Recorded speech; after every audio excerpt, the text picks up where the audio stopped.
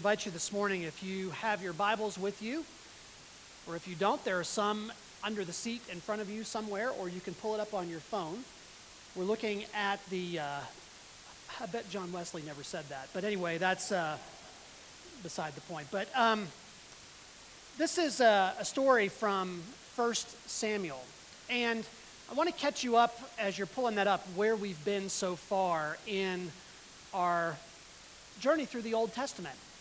Last week, you'll recall, we left the children of Israel there in the desert. They were at the base of Mount Sinai making a golden calf. God is ready to smoke them, but Moses kind of stands in the gap there and leads them forward, and God goes with them. They spend 40 years wandering in the desert. In fact, that generation, except for one exception, Joshua, does not make it into the promised land. Even Moses is not able to go in to the promised land. But in the book of Joshua, we learn that they do indeed cross the Jordan River, go into the promised land, and take over the conquest of Canaan. But there's still a lot of pagan peoples who are situated there in and around the land of Canaan. And so the Israelites, as they settle in their tribes, begin to struggle. They struggle with their neighbors. And the book of Judges then gives us this sort of idea of how things have kind of devolved. After this great miraculous deliverance from Egypt, the next generation of people begins to struggle with worshiping and being faithful to God. So the cycle of Judges goes something like this. Judges begins with the people being unfaithful. They're chasing after the gods of the Canaanites. And they're looking after them. Jump to the sermon slide there, would you, Lisa? There's the cycle. I'm throwing her off here. Appreciate the staff. Don't you appreciate the staff? Because this is what I do to them on a regular basis.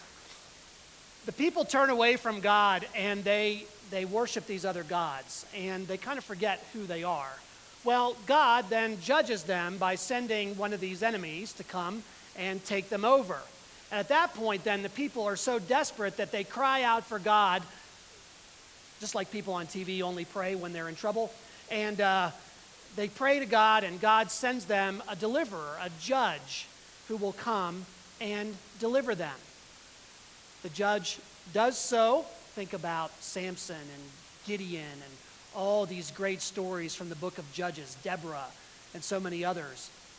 But after the judge delivers them, God's mighty power is revealed.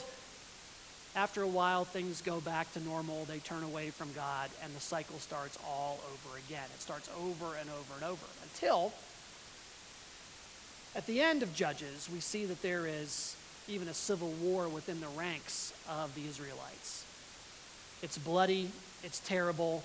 The last few chapters of Judges have some of the most horrific scenes in all of the Bible.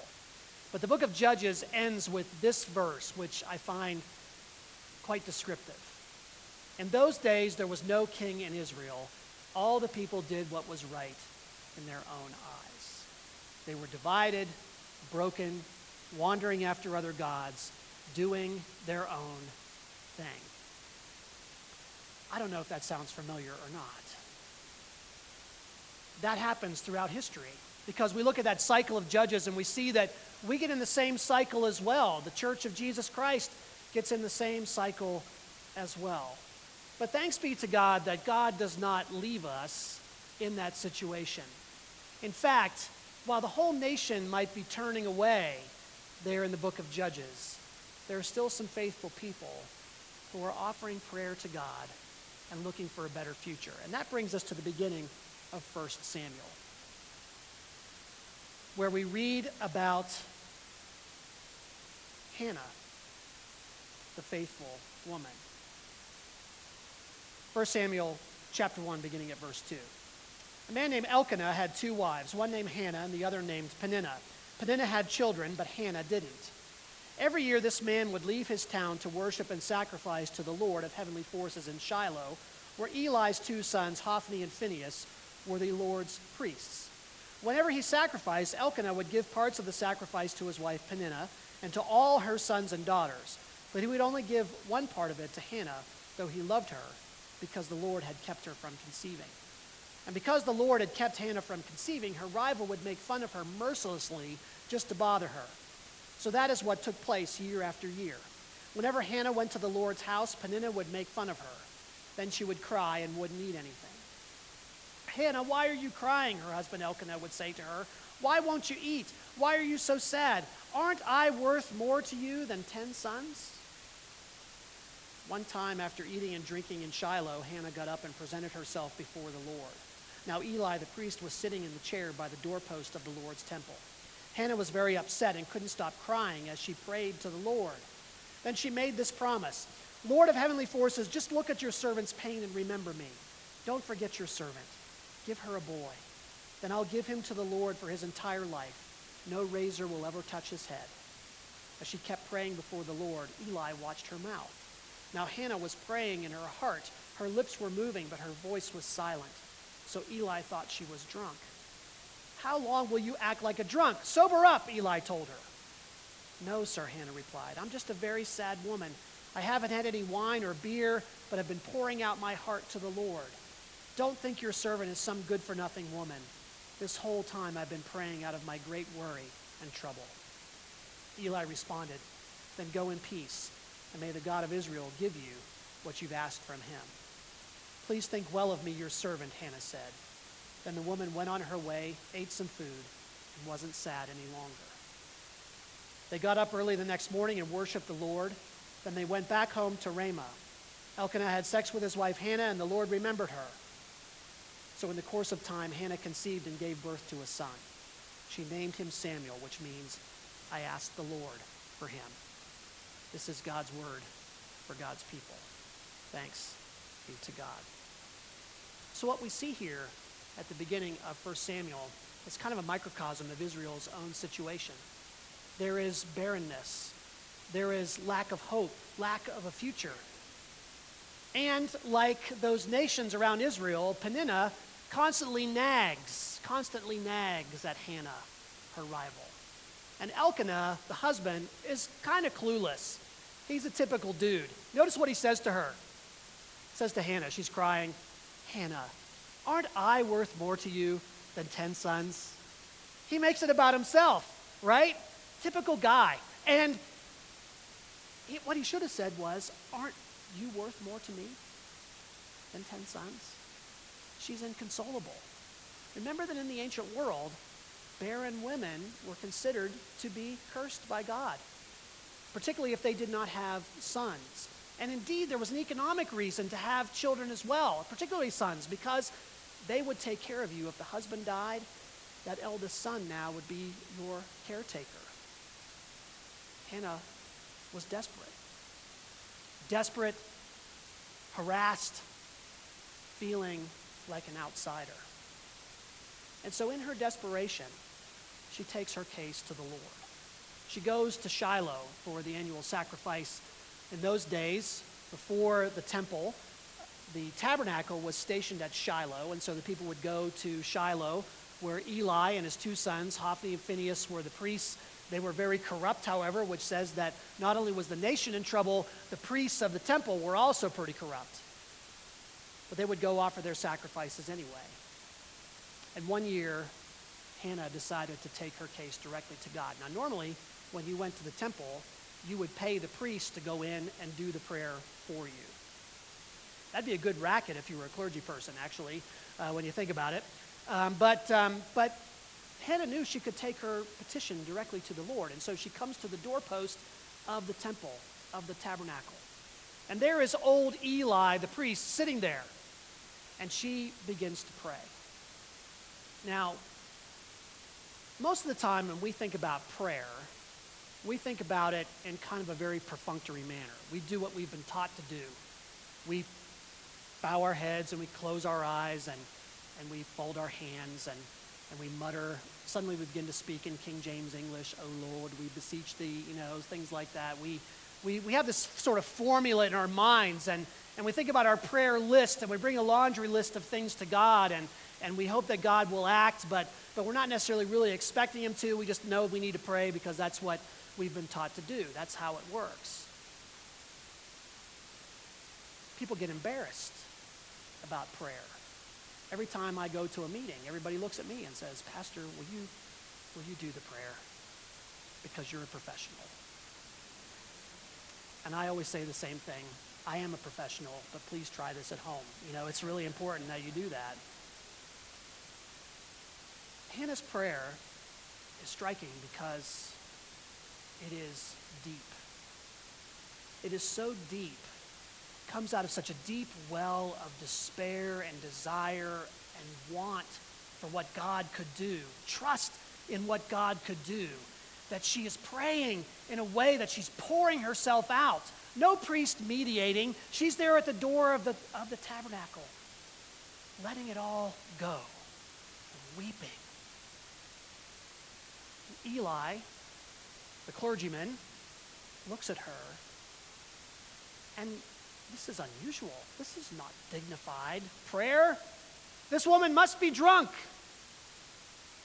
Don't come here and pray when you're drunk. And she says, I'm not drunk. Notice the wordplay. I am pouring out my soul before the Lord. She's praying for a son, but notice the son is not just for herself. She says, Lord, if you grant me this son, I will give him back to you. You've given me a gift, I will give him back to you. He will be a Nazirite, which is a way of saying he is set aside for the Lord's service. No razor will touch his head. He will drink no strong drink. Back in the book of Judges, Samson was a Nazirite in the same way, although he didn't act like one. That's a story we'll come back to sometime in the future. But Samuel would be set apart. Eli sees her prayer as so fervent, so sincere, so deep that he cannot help but say, may the Lord grant you what you've asked for. And of course, then she goes home and conceives.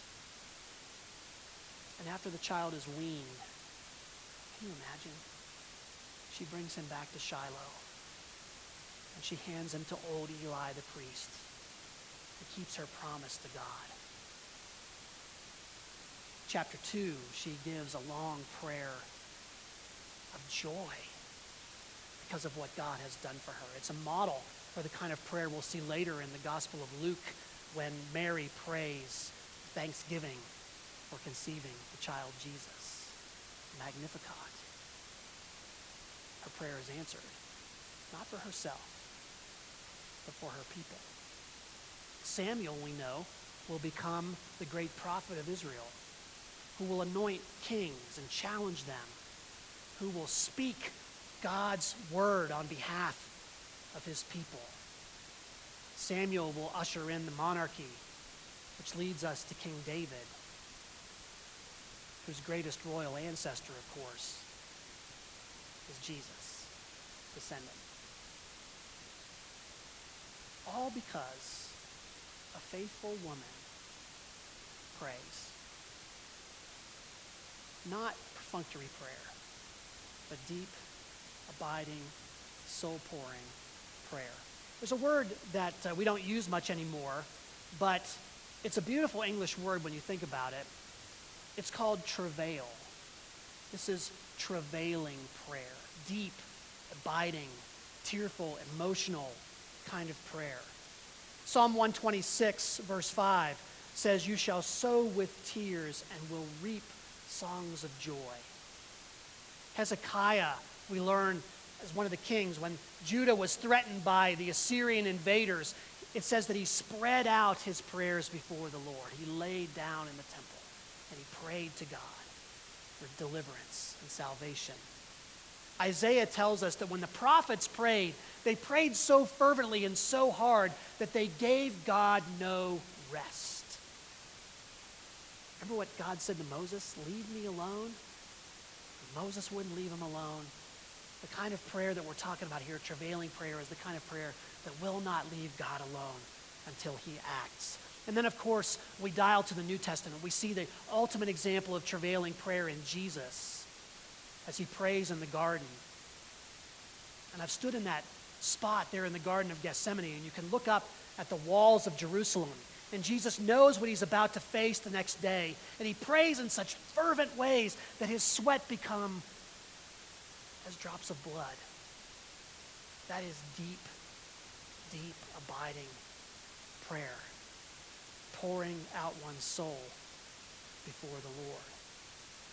This is the kind of prayer that has preceded every great movement in Christian history. In fact, the early church believed in it so much that they put language to it. Tertullian, the early church father, called prayer a holy violence unto God. Can you imagine?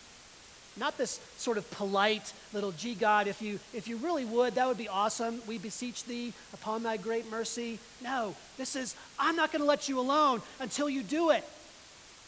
Holy violence. Augustine said that he was the son of his mother's tears. That is a powerful image.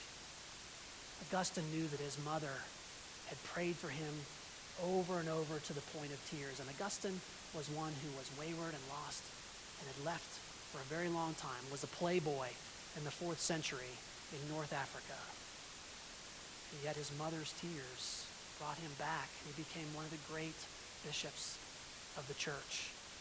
Much of our theology is found in Augustine, son of his mother's tears. When I read that, I thought about my own mother and the way that she used to put little notes in my lunchbox when I went off to school each day.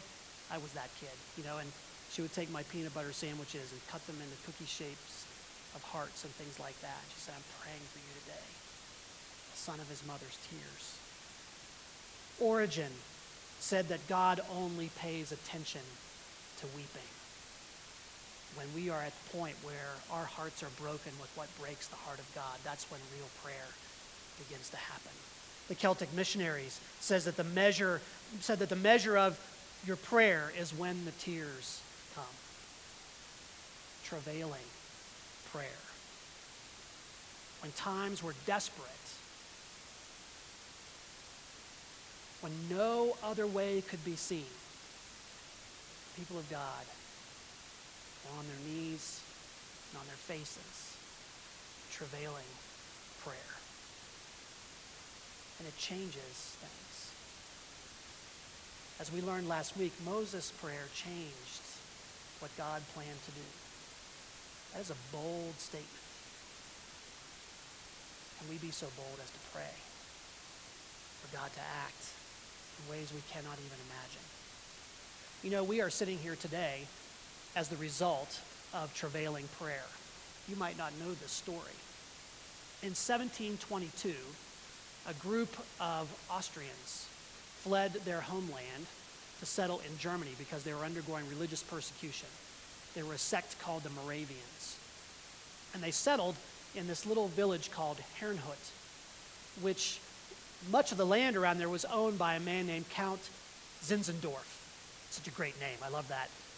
And so Zinzendorf gave them this land, and they settled there, and they began to build this little religious community. Well, at one point, they had a kind of dispute with one another, which never happens in the church, but they had this dispute with one another, and Zinzendorf came among them, and he began to want to heal the rift. And so he suggested that what they should do is to pray over it, and to pray for 24 hours straight. And so these Moravians gathered together, and they began to pray.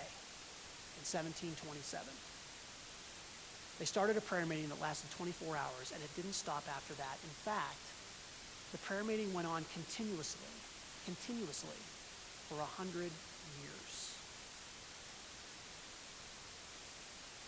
John Wesley was on his way to America to be a missionary, struggling with his faith. On board that same ship were some of these Moravians who are now being launched out in this missionary movement, some of the first to do foreign missions in the world. And these Moravians were on the ship, and there was a great storm on the sea, and all the passengers on the ship were terrified because it looked like the ship was going to be swamped and lost at sea. John Wesley was in a panic, but there he saw the Moravians gathered together in a circle with smiles on their faces, praying before the Lord and offering praise. And John Wesley thought to himself, I want what they have. That kind of trust and depth of knowledge of God. John Wesley got to know some of the Moravians, one man named Peter Burler. Wesley said, I don't know what I believe anymore. I don't know where I'm at. And Burler said to Wesley, he says, John, preach faith until you have it, and then because you have it, you will preach faith. John Wesley was a failure as a missionary. came home to England dejected, but remembering Burler's words, and went to a meeting one night on Aldersgate Street, May 24th, 1738, where he heard someone reading from Luther's preface to the Epistle to the Romans, and he suddenly had the light go on. He said, I felt my heart strangely warmed. I felt I did trust in Christ, Christ alone for salvation. And an assurance was given me that he had saved me from my sins, even mine, and saved me from the law of sin and death. One of the first things John Wesley did after this amazing, heartwarming experience was to cross the channel and go to Germany, to Herrnhut, to see this place where the prayer meeting was still going on. And he got to know these Moravians and saw how they prayed together in small groups, and it became the impetus for what would be launched as the Methodist movement, the class meeting, the Wesleyan way of prayer, means of grace, all of that came out of this Moravian way of being, out of travailing prayer. It's a kind of prayer that not only changed John Wesley and his people, but it began to change the culture of England itself. Remember, at the same time, France was going through a revolutionary period where the classes began to be at war with one another. And the same class distinction existed in England, but because of the Methodists who played with both the poor and the rich and gave them what they needed, gave them a different way of thinking and being, England was spared that kind of revolution. A lot of historians credit the Methodists for saving England from the same fate. Changed an entire culture. All because a few people gathered in an obscure place to devote themselves to prayer. We're here because of it. And the question, I guess, is, why don't we still do that? We see prayer as kind of an individual thing. You know, we do it when we have time. We do it according to formulas and things like that. But have you ever really had that sort of deep, travailing prayer? If you've been through a deep crisis in your life, you know what that's like. You know what it's like to pray until the tears come. Can we pray that way not just for ourselves and for our loved ones, but for our culture, for our church, for the brokenness we see around us every day? I feel like we're being called to that kind of prayer. I've never really done that very much, only in those kinds of crises. I tell the story once about being on a backpacking trip with a bunch of kids in Kentucky. And we came out of the woods, and I had a van that one of the church members lent me. It was a 1973 Ford van. This was like 1993.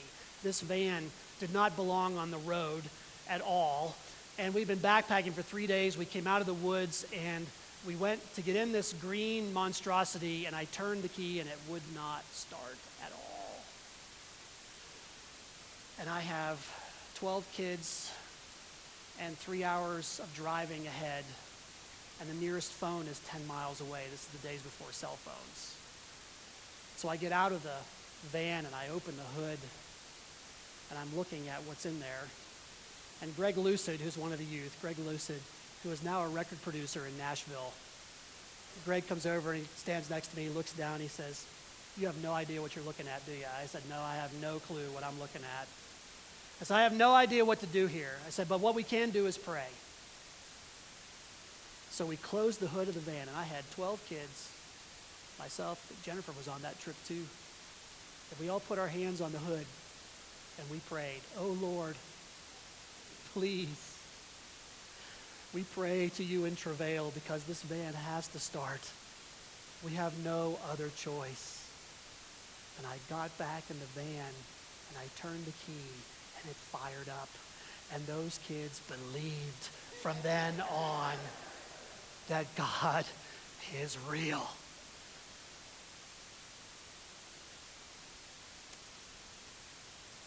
I prayed like that when our son was in ICU as a baby. I prayed like that when a family in our church, a former church, lost a son who was murdered. I've prayed like that several times in my life, but usually only in crisis, personal crisis. I believe now we're not just in personal crisis, we're in national crisis. Church crisis, capital C, church crisis. And it's time for the people of God to close the hood and do what we know how to do, and that is to pray. It precedes every big movement of God. When you look back at the great awakenings of the 18th and 19th century in American history, you see they all began when small groups of people, pockets of people, began to pray fervently for revival to come. And I would argue that we are in a situation right now where the only thing that's going to save our nation, our church, our world, is the fervent prayers of God's people. John Wesley said that God does nothing but in answer to prayer. We have not because we ask not. I feel a deep call, as I said last week, and I want to repeat it again. I'm giving you the same message basically as last week because it's important. But we need to be a people of prayer. And so we're going to try an experiment. We're going to think about those Moravians who prayed consistently for 100 years. Imagine. I'm going to suggest that we try 24 hours. November 12 to 13 is an important day in the life of our church. It's a day when we will celebrate our commitments for the coming year, our commitments as members of the church to support it through our prayers, our presence, our gifts, our service, and our witness. It's also the day of our church conference where we look back at the year past and we look ahead to what God would have us do in the coming year. It will also be the week after the election. And if there is any time for us to pray, that would be prime time, right?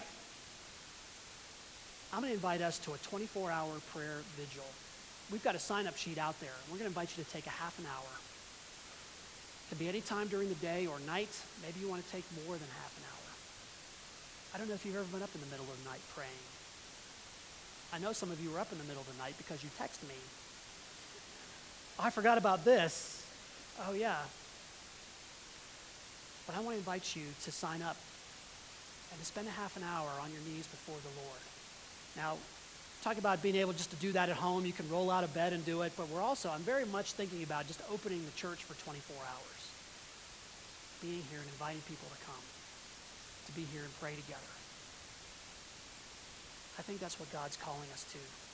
I think revival is on the horizon if we will only ask God for it. Pour out our souls in confession and petition on behalf of a broken world. God does nothing but an answer to prayer. May we be a people who are known for it because it can change the world. Let us pray.